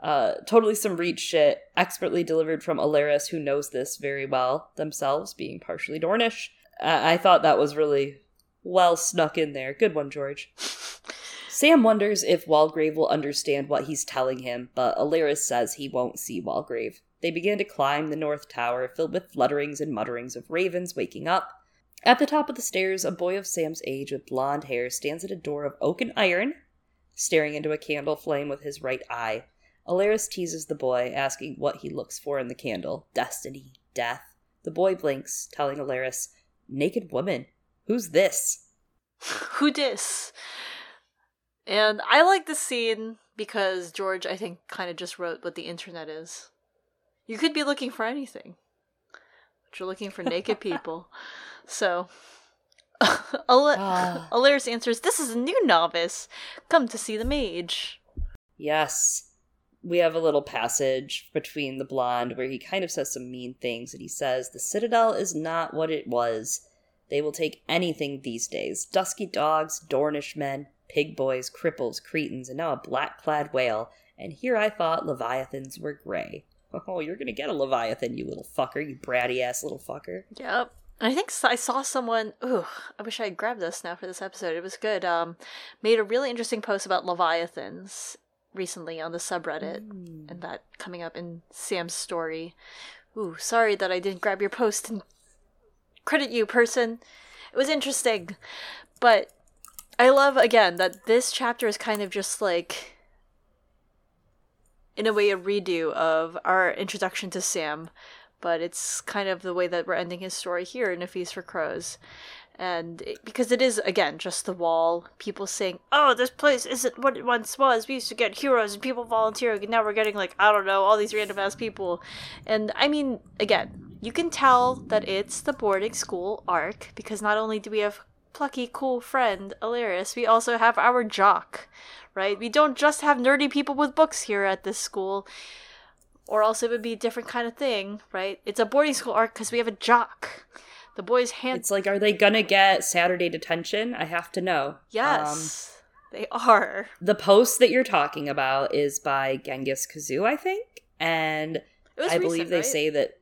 Yeah, it was it was recent, and it was basically saying that being described as a Leviathan is important because the Leviathan is the natural rival of Krakens. Ooh, very fun. And another interesting point they make is we know Sam was blessed by warlocks of Karth as a child. Oh, that's right. It was, so remember? Funny. Yeah. His father hired them to dip him. Yeah. And they had the white skin and the blue lips. So just like as we discussed that tree, reminding me a little of Karth. And these are the same warlocks that have issued unspecified threats to Euron, right? Who, as Genghis Kazoo writes, was not impressed. "One presumed to threaten me, so I killed him and fed him to the other 3. It could be a Sam Tarly kill. It could be that Sam Tarly is our magical transforming boy, like Sailor Moon style. He could be Sam the Wizard. Do you think they might recognize him? Because we're just going to spoil things now from the Forsaken. Do you think that they're going to recognize him? Because there are warlocks on Euron's ship? Are they going to be like, "You're that kid that I poured blood all over"? Maybe they already know. Yeah, that's true. True. Marwyn knew he was coming, and that's just Marwyn. That is just Marwyn. Well, Our blonde guy, our blonde asshole, he's handsome, sly, cruel, in a half cape striped in green with gold draped across one shoulder. We know those colors. It's Leo Tyrell. Worse, Sam knows that. He knows those colors, and he knows Leo. And he feels like a boy of 7 all over again, ready to soil and wet his small clothes. And he says, "I'm Sam Tarley." Leo says his father told them that he was dead, or maybe it was only he wished you were dead. Ooh, sick burn, Leo. He asks if Sam was still Craven. Sam lies. He's like, no, remembering John's command. Aww. And he says he fought in many battles across the wall and that they called him Sam the Slayer. He doesn't really know why he said it. It just came out. Did it anyway. Before Leo can respond, past laughing, a man appears at the doorway growling for them to get in. I love this. This is growth. Sam is just doing so well with these new people, new old people, whatever, compared, again, to that boy we saw in the Game of Thrones who was just going to let them take it when they called him Craven, and he calling himself Craven, and now he's standing up for himself. He is owning his accomplishments rather than playing them down, and he is speaking up for himself. And I am so proud of you, Sam. You tell him, you're Sam the Slayer. You've had sex. Yeah. Good for you. I do love that. And it really is reminiscent to me of Brienne's arc, where we start with a lot of her childhood trauma and remembering these boys in the Reach in her recent years that have been so cruel to her. As she goes through some of that, being able to own that, right? Mm-hmm. We just got her No Chance, No Choice a few chapters ago in A Feast for Crows before this. I think that's really important that both of them are having those kind of moments in their arc. Absolutely. Absolutely. Ugh. So proud. There's a lot of things that are like steadily different about Sam already. Proud moms. I bet he's gonna stand up to the bullies in the boarding school. Oh my gosh. Congrats, Sam. Oh my gosh. He already is. I love it. Who else will Sam thrust into a position of authority and get them? Anyways, Alleras introduces Sam and us to Archmaester Marwyn, who wears a chain of many medals around his thick neck, looking more like a dockside thug than a maester. His head is too big for his body, his jaw thick, and he is short, squat, heavy in the chest, with a round beer belly straining at his jerkin. White hair sprouts from his ears and nostrils, and sour leaf stains his teeth. He also had the biggest hands Sam had ever seen, and he has seen hands like hams, fists like hams, pounding at him before. He yanks Sam in to the large round room full of books and scrolls and tapestries and maps, with the fire burning in the hearth. There's something about his description and his introduction, right, Marwyn, and his introduction is not lost on me that it kind of is like you meet the elder brother, right? Oh. And he doesn't look like what he is. He looks different than what he is. And same with Septa Mirabal, that they were probably warriors right before this. And Marwyn doesn't seem the type to have wanted to take up a book. He's very thick. We've heard about him for a very long time. He trained Mirri Maz Duur. Qyburn, respects the fuck out of him. Wrote books that were read by the reader, as we talked about in our Asha chapters, and we'll talk about today. And he's now working closely with Alleras/Sarella. Very well connected. We have seen Marwyn throughout the books. His book that he wrote, he's an author. He's going to get you to try to buy his book, so sit tight. The Book of Lost Books. Already sounds like a scam, Marwyn. The accounts of his travels are confirmed reports, basically. And they actually have confirmed some of the stuff that there are no living animals in Asshai, because he went to Asshai. We don't have a lot of characters that have kind of, been that far, besides what, Euron? He claims he has 3 pages of signs and portents as well, the dragon dreams from Daenys and some of the prophecies. We'll talk more about that in a bit when Marwyn leaves, because I do have something to say about that.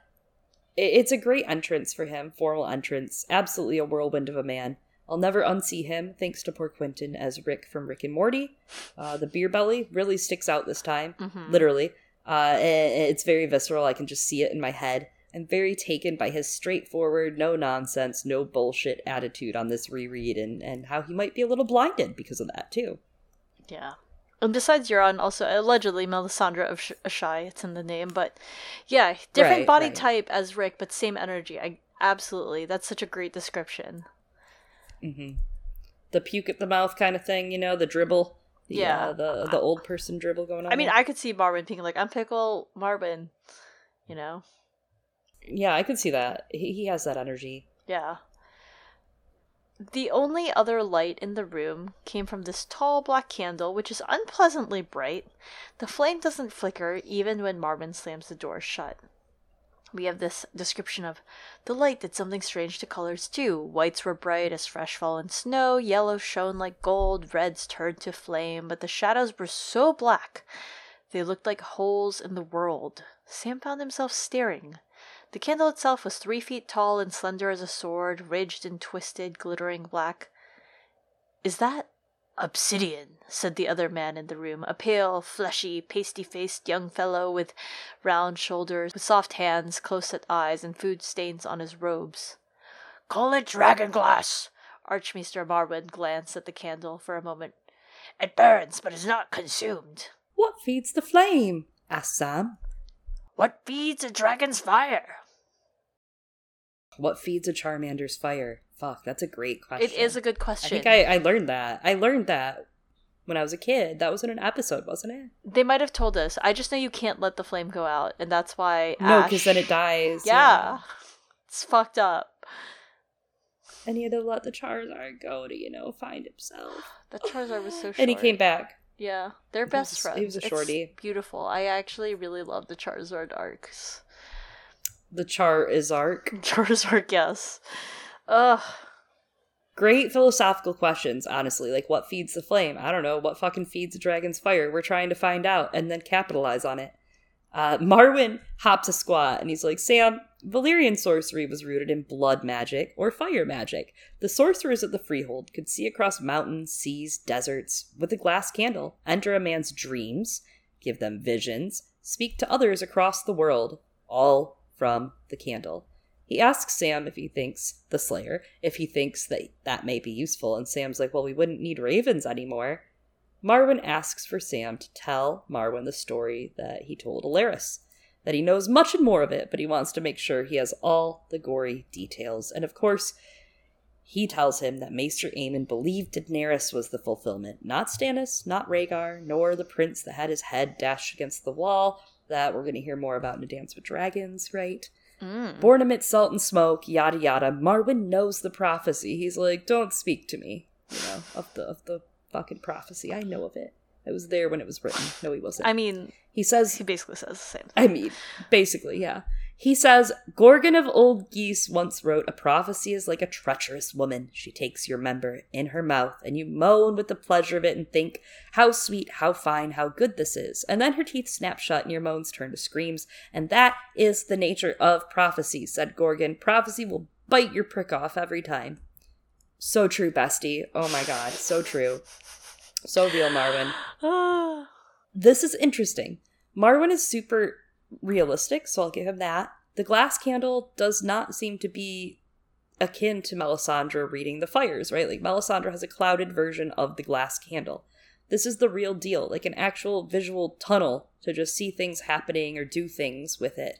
Cast visions, read visions, see things. I think it's important that George shows us that Weirwood earlier with the ravens, positioning Sam to be spied on by Bran, Bloodraven, maybe Euron. And now we're seeing another form of these direct visions through the candle, right? It almost makes Melisandre's magic a little diluted in the face of, like, being able to click on the TV candle and just take a look or put something out through it. It's interesting that Game of Owns, last week, we talked about A Feast with Dragons with Zach, and they put this chapter close to the very end of their series in their read-through. They changed it to The Sacrifice, Victarion 1, The Ugly Little Girl, Cersei 2, Tyrion 12, The Kingbreaker, The Dragon Tamer, Jon 13, oh, I get that, Samwell 5, and then the epilogue, The Queen's Hand, and Daenerys. It basically gives you a little bit of magic at the front there, right, and gives you the travelogue distance in between this chapter and those, but then positions all of this magic happening around it and makes this chapter completely magical. Personally, you were talking about the Bran chapters earlier. I would have moved this to be next to a Bran chapter, next to the visions. I think that would, and maybe that would give away the whole game, but I feel like that would be such a highlight of Thrones, yeah. I see that. Yeah, it would make sense next to it, and because there's a lot of shared themes, right? Again, Mm-hmm.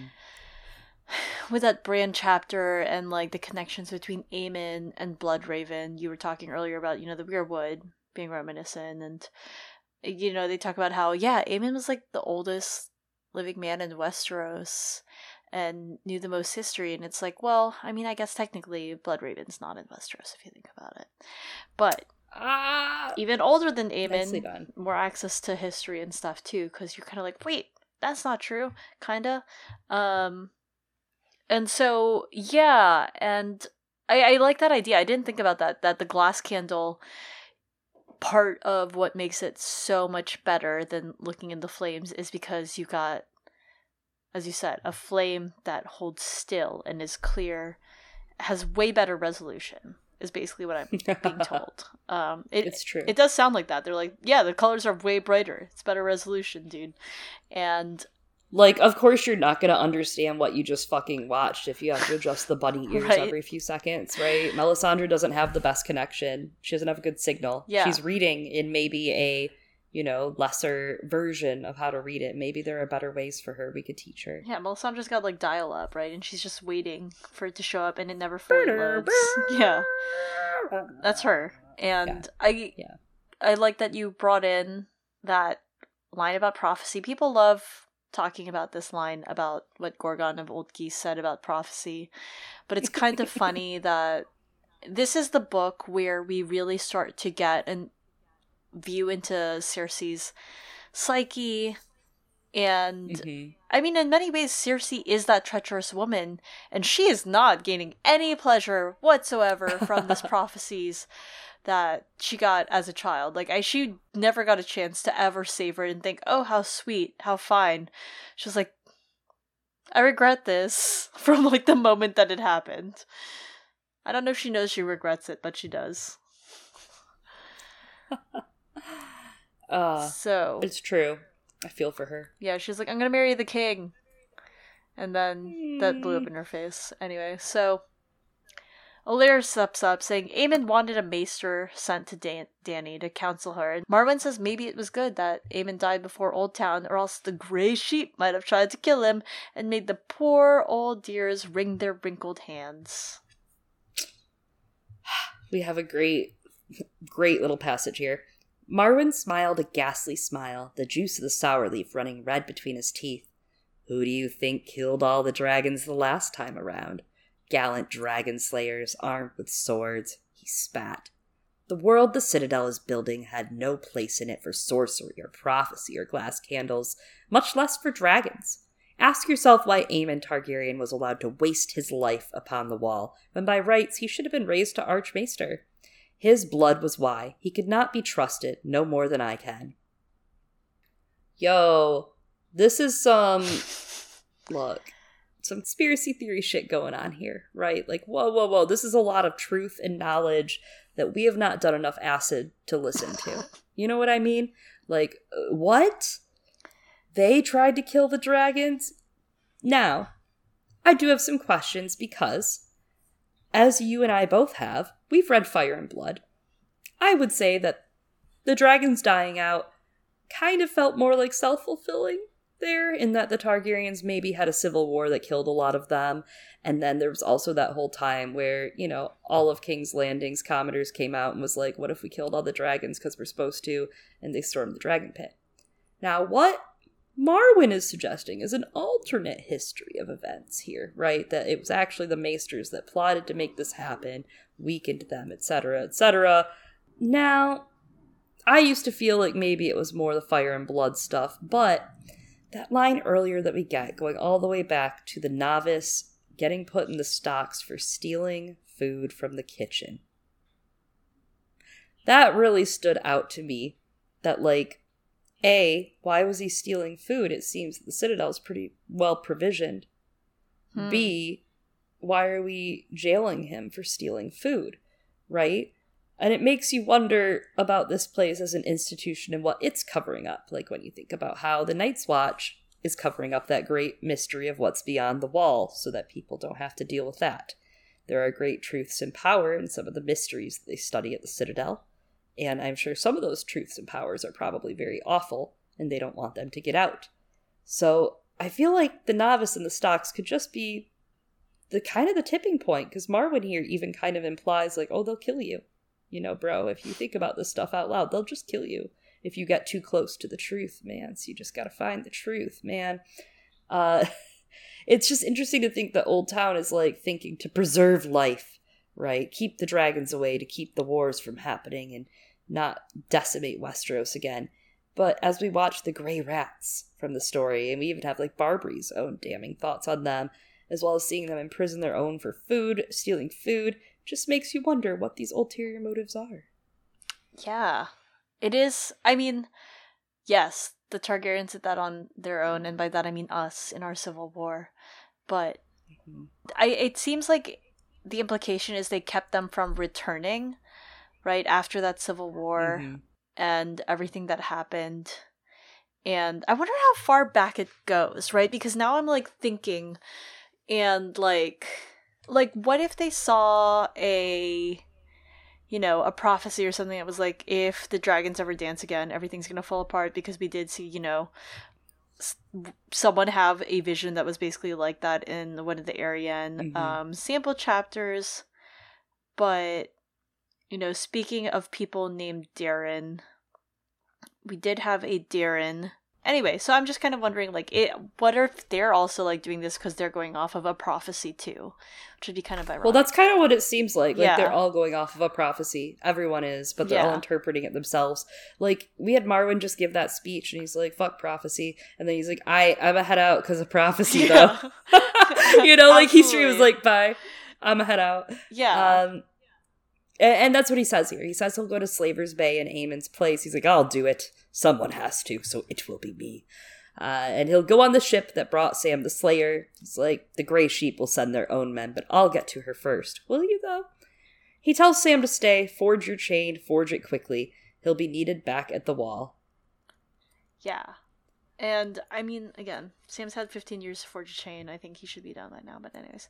So, he tells the pasty-faced novice that was already in his room to find Sam a dry cell, and Sam sputters, asking what he's to say to the other archmaesters, and Marwyn says what they want to hear, that they're smart and clever, that Aemon commanded, he put himself at their hands. And I'm like, oh, Sam's had practice with doing this already, when he swung a whole election. Anyways, but say nothing of dragons or prophecies unless you fancy poison in your porridge. So we talked about how Asha's POV, we learn Marwyn claims to have 3 pages of signs importance, which is Daenerys's dragon dreams, right? With the doom, everything, all the good shit. All the good shit is in those dreams. We want to know what that is.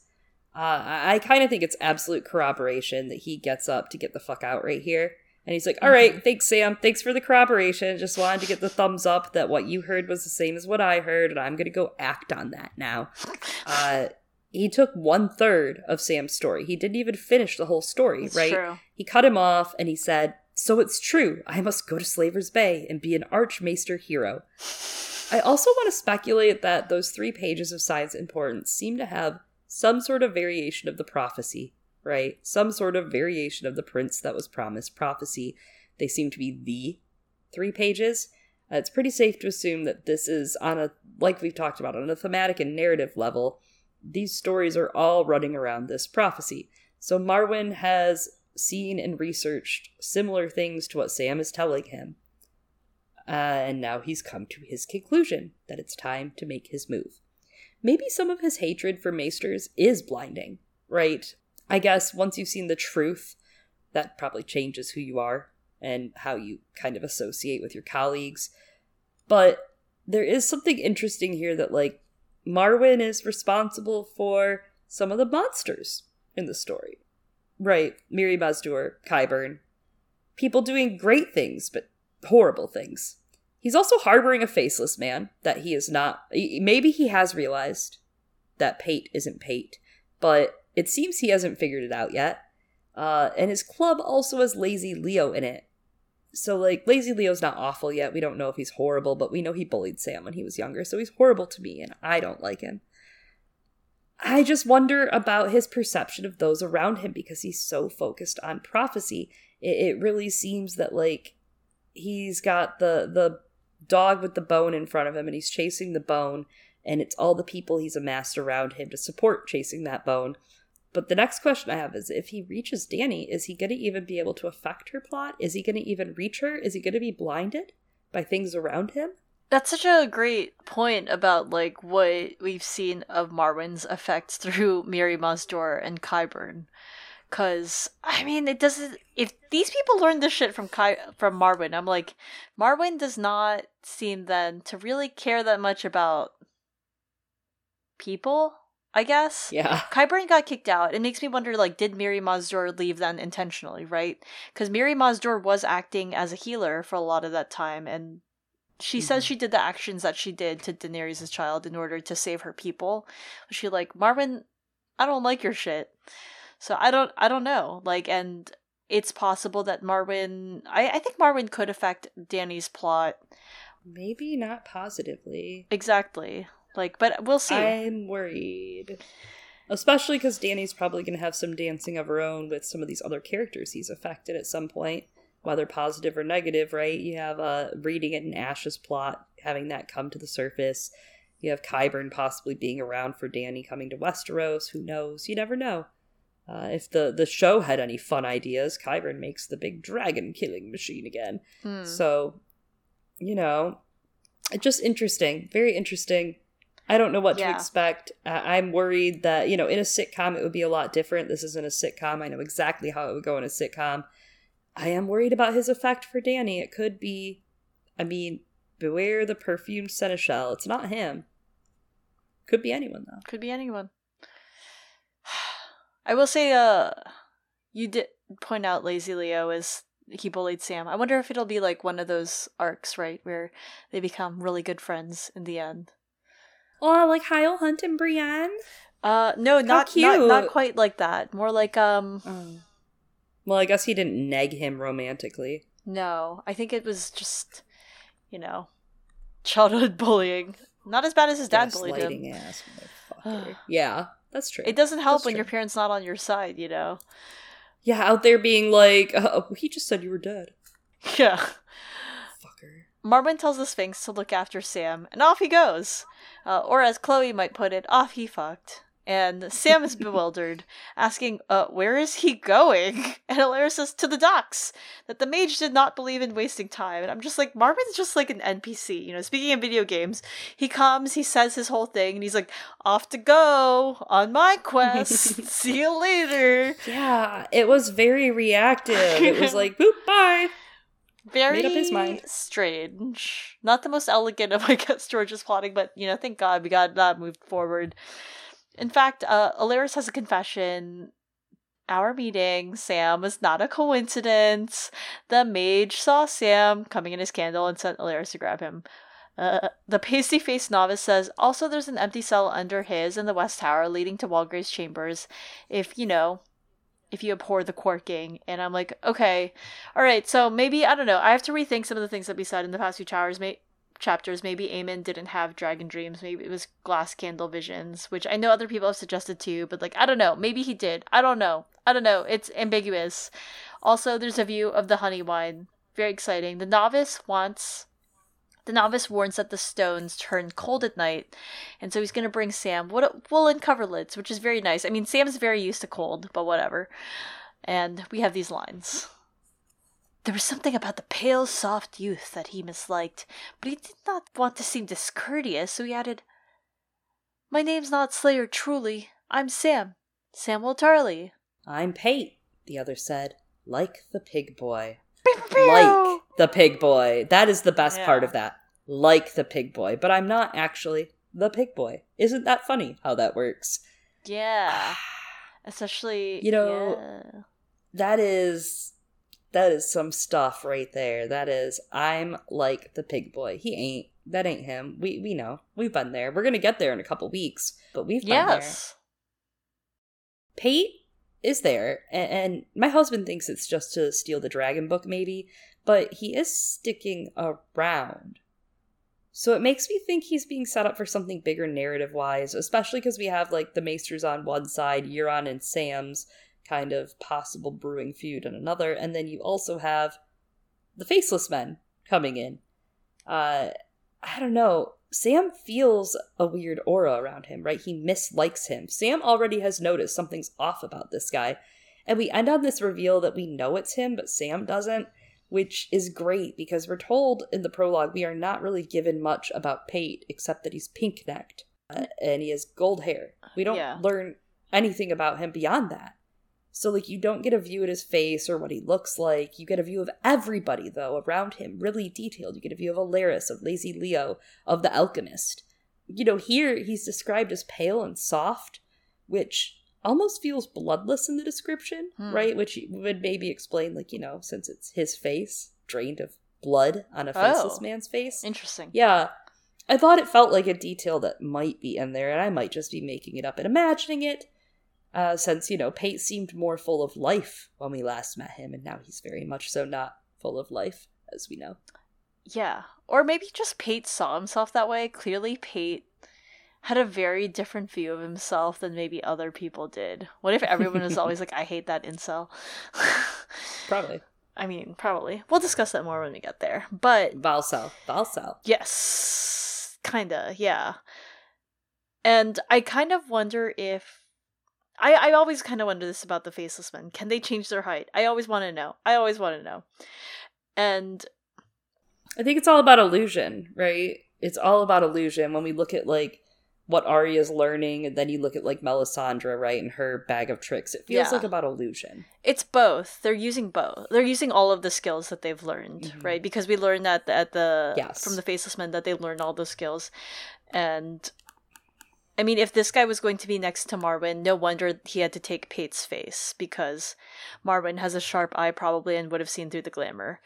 And I know that our friend Thunderclap asked on Patreon if we think that this Faceless Man might be Zondo, but I'm going to be honest, I think we have a very clear answer of who this Faceless Man is. Yes, we have met him before, and I didn't come up with this. Many other people have, because we have indeed had not just 15 years. I really gave you a rounded down version when I said how much time Sam has had to get his chain, get his Maester's chain. It's been 16 to 17 years, all right, since A Feast for Crows came out. Help. And so a lot of people have had time to discuss this, and the Faceless Man, aka the Alchemist, that we see in Pate's prologue, is pretty much almost the exact same description of the one in Arya's chapter, of Jaqen H'ghar as he's leaving Arya.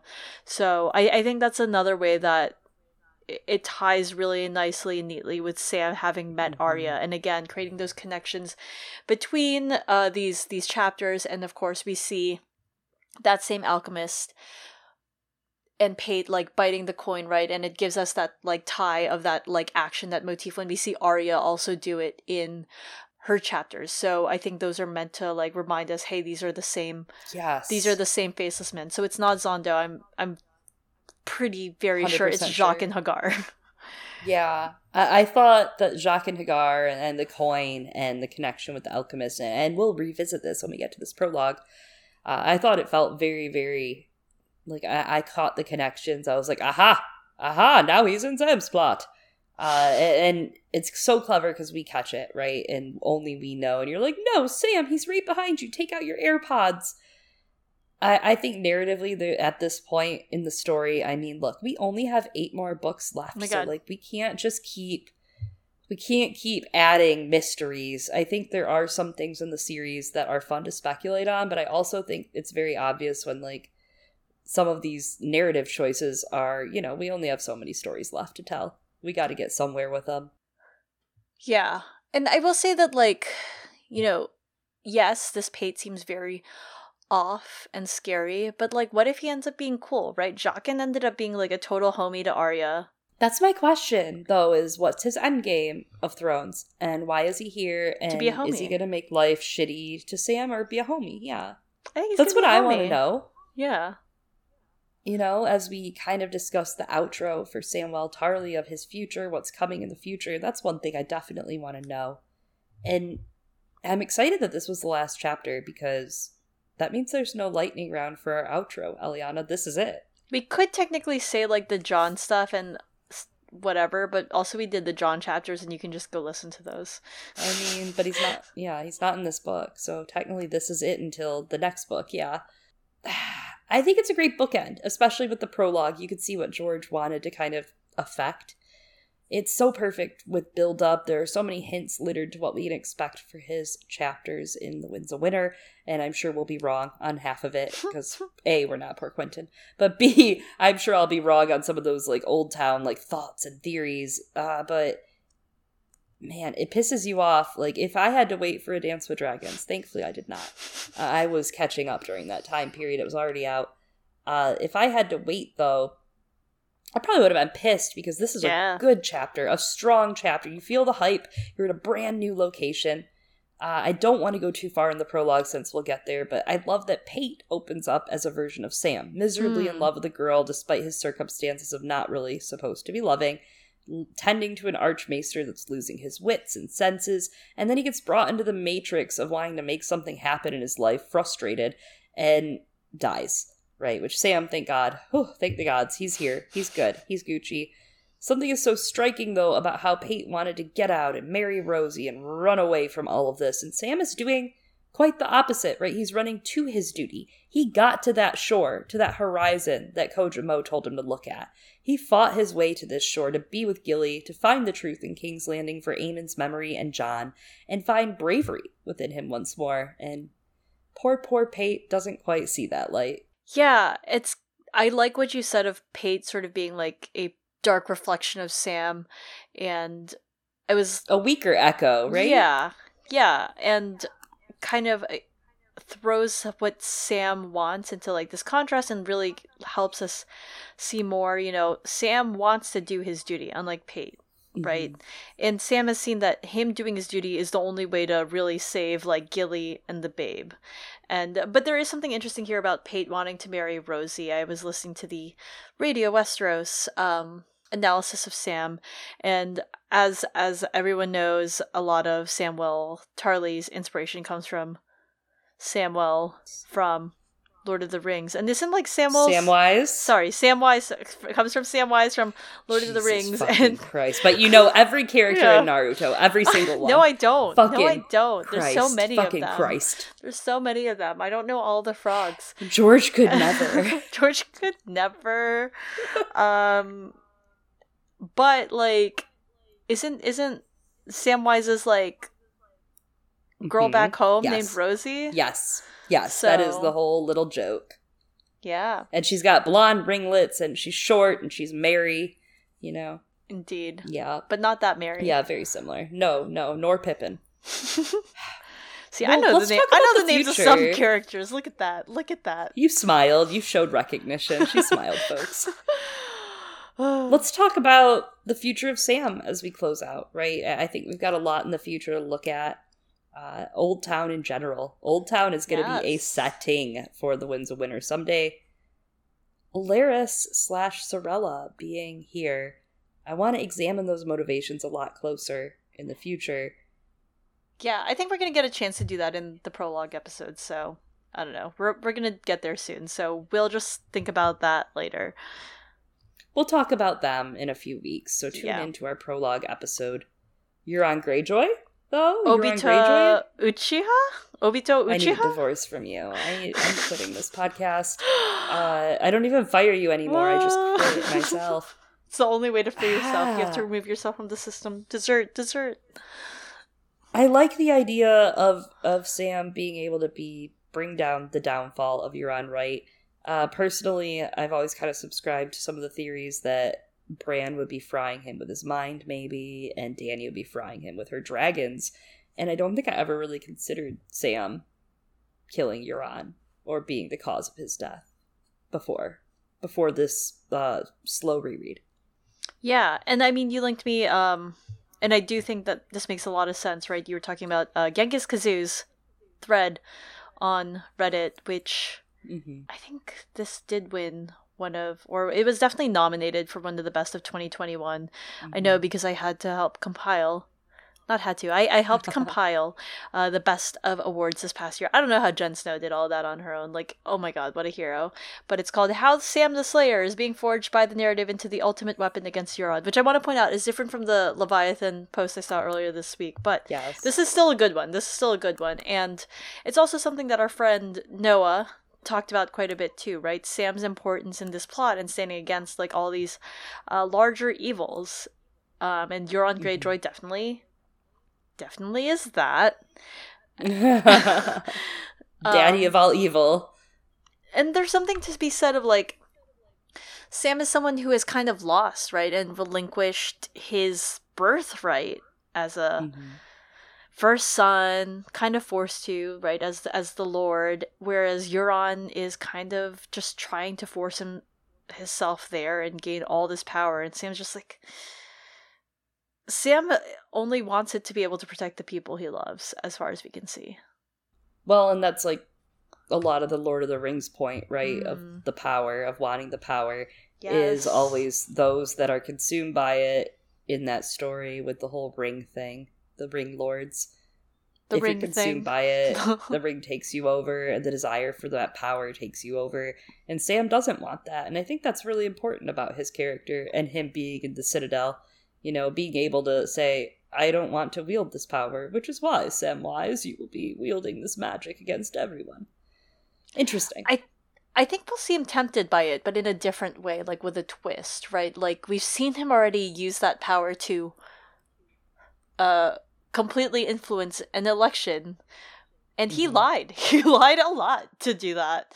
And I think the Citadel is somewhere where you can affect a lot of politics, and he might be tempted to do some of those big changes in order to, you know, save the world from Euron, or who knows what else he'll see, and do it for the people that he loves, or for what he sees as the greater good. Who knows? But I think the Wall too is so important, that choosing to go back to the Wall, and I think we've seen Jon make that choice already, right? In his desertion and coming back and choosing to go back, choosing to evacuate everyone. We might see Sam choose to evacuate everyone in Old Town that he can, and we might see him choose to go back, right? We might see him get Gilly and get out. We might see them choose to get back after getting some of their knowledge. We might not see him forge everything. I hope we see him forge a lot more, though. I do. I think we would have if we had like, you know, the time skip, of course, but it can't. Yeah. We don't have that. Well, I do think that George will open it, you know. Yeah. I think every character is going to have a mini time skip. Not a lot, but enough to where he's going to be like, Sam had been doing this. I'm sure it's going to get really funny, too, at a couple points. Like, we're going to be like, yeah, George, we get it. Yeah. You know, when we get the book.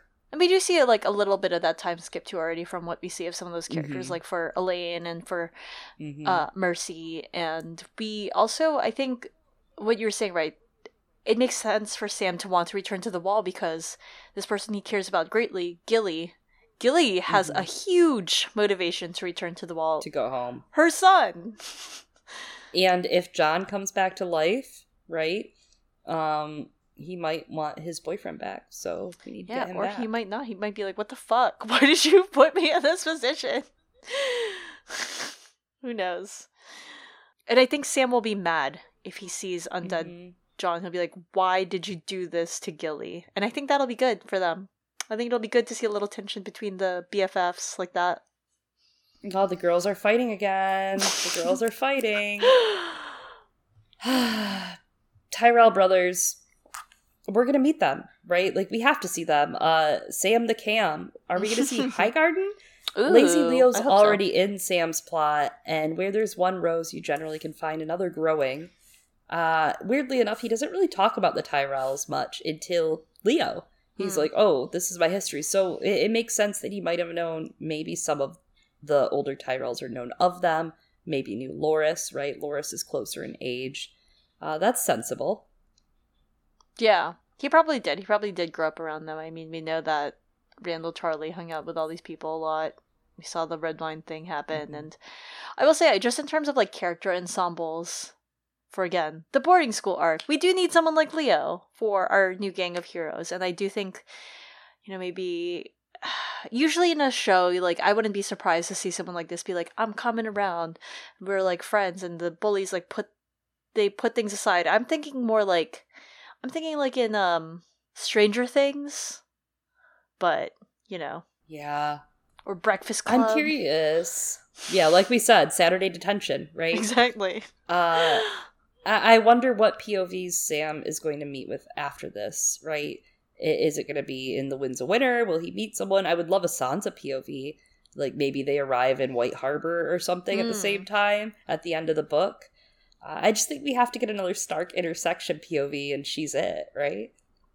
That would be interesting. And you did say POV explicitly. Like, I think that would be fun that if he ran into Sansa, and we have like seen like little inklings of mermaid things going on in Sam's arc already, and we've discussed this before in some of the prior chapters. It could be fun if he also ends up running into Davos and Rickon.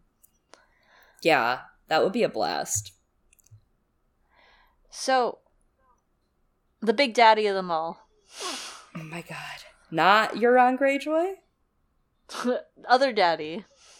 Fuck. Sorry, it's hard to keep track. Father. Oh god. Randall. Less sexy. Good. Oh. Take it back. I don't want it. We don't want it, but we have to get it because we also want to see Sam. We want to see Sam grow, right? Mm-hmm. And like during our Rob POV discussion on our Patreon episode, we discussed how I see Catelyn in many ways as one of the main antagonists of Rob's story in terms of like she's not evil or villain, but she stands in the way of Rob as a character, his goals and desires. And again, that's some of that like teenage rebellion stuff turned up to 11. George likes to do that, but for Sam, I see a similar dynamic, especially interestingly, he is also Jon's brother. And it's similar, but Randall is actually a villain, right? Sam's main antagonist for his personal storyline and growth.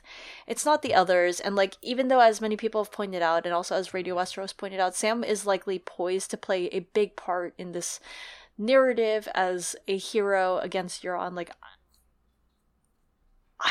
I just don't see Euron as being like as big of a villain for Sam as Randall is. Right? Because we've seen Sam had to start his storyline standing up to, like, Jon, who basically represents a family member, alright? But it's in a safer spot because Jon is someone who knows and loves him, but Sam is risking their friendship in doing that. That's a big deal. And then he goes up against pretty much, like, the scariest thing ever, which is the others. And then also the political leaders in the Night's Watch. And, then Sam learns about finding courage to care for the people he loves during this ship journey. And I think Sam's been building up a lot of experience to go up against his big bad, which is Randall. And I think it's going to be for himself and for the people that he loves somehow. And I think Euron's going to be a cakewalk after Randall for Sam, to be honest. Yeah, because that's the point, right? Like, I agree with this so much. It's all been leading to him. As he said earlier, right? Like, I could do this. I could do this. Randall is scarier than Euron to Sam. He looked at that flag and was like, don't know what that sigil is. Better move on.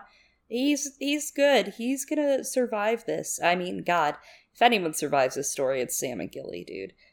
Those two kids deserve it. They will survive it. I don't think that George could possibly put them through the ringer much more than he's going to next book. I don't know about the babies, but I do think Sam. I don't want to talk about it. Yeah. I don't want to talk about that right now, Eliana. It's not important. That's not important. Don't want to hear that. Definitely scarier than Euron to Sam. And it's funny because I think it won't be, right? Like, once he can conquer Randall, Sam can conquer anything. And then choosing again to go back to the family he chose, to the brothers at the Wall. I think that's going to be really beautiful. I do think he's going to get interrupted, though, in all of this by Euron.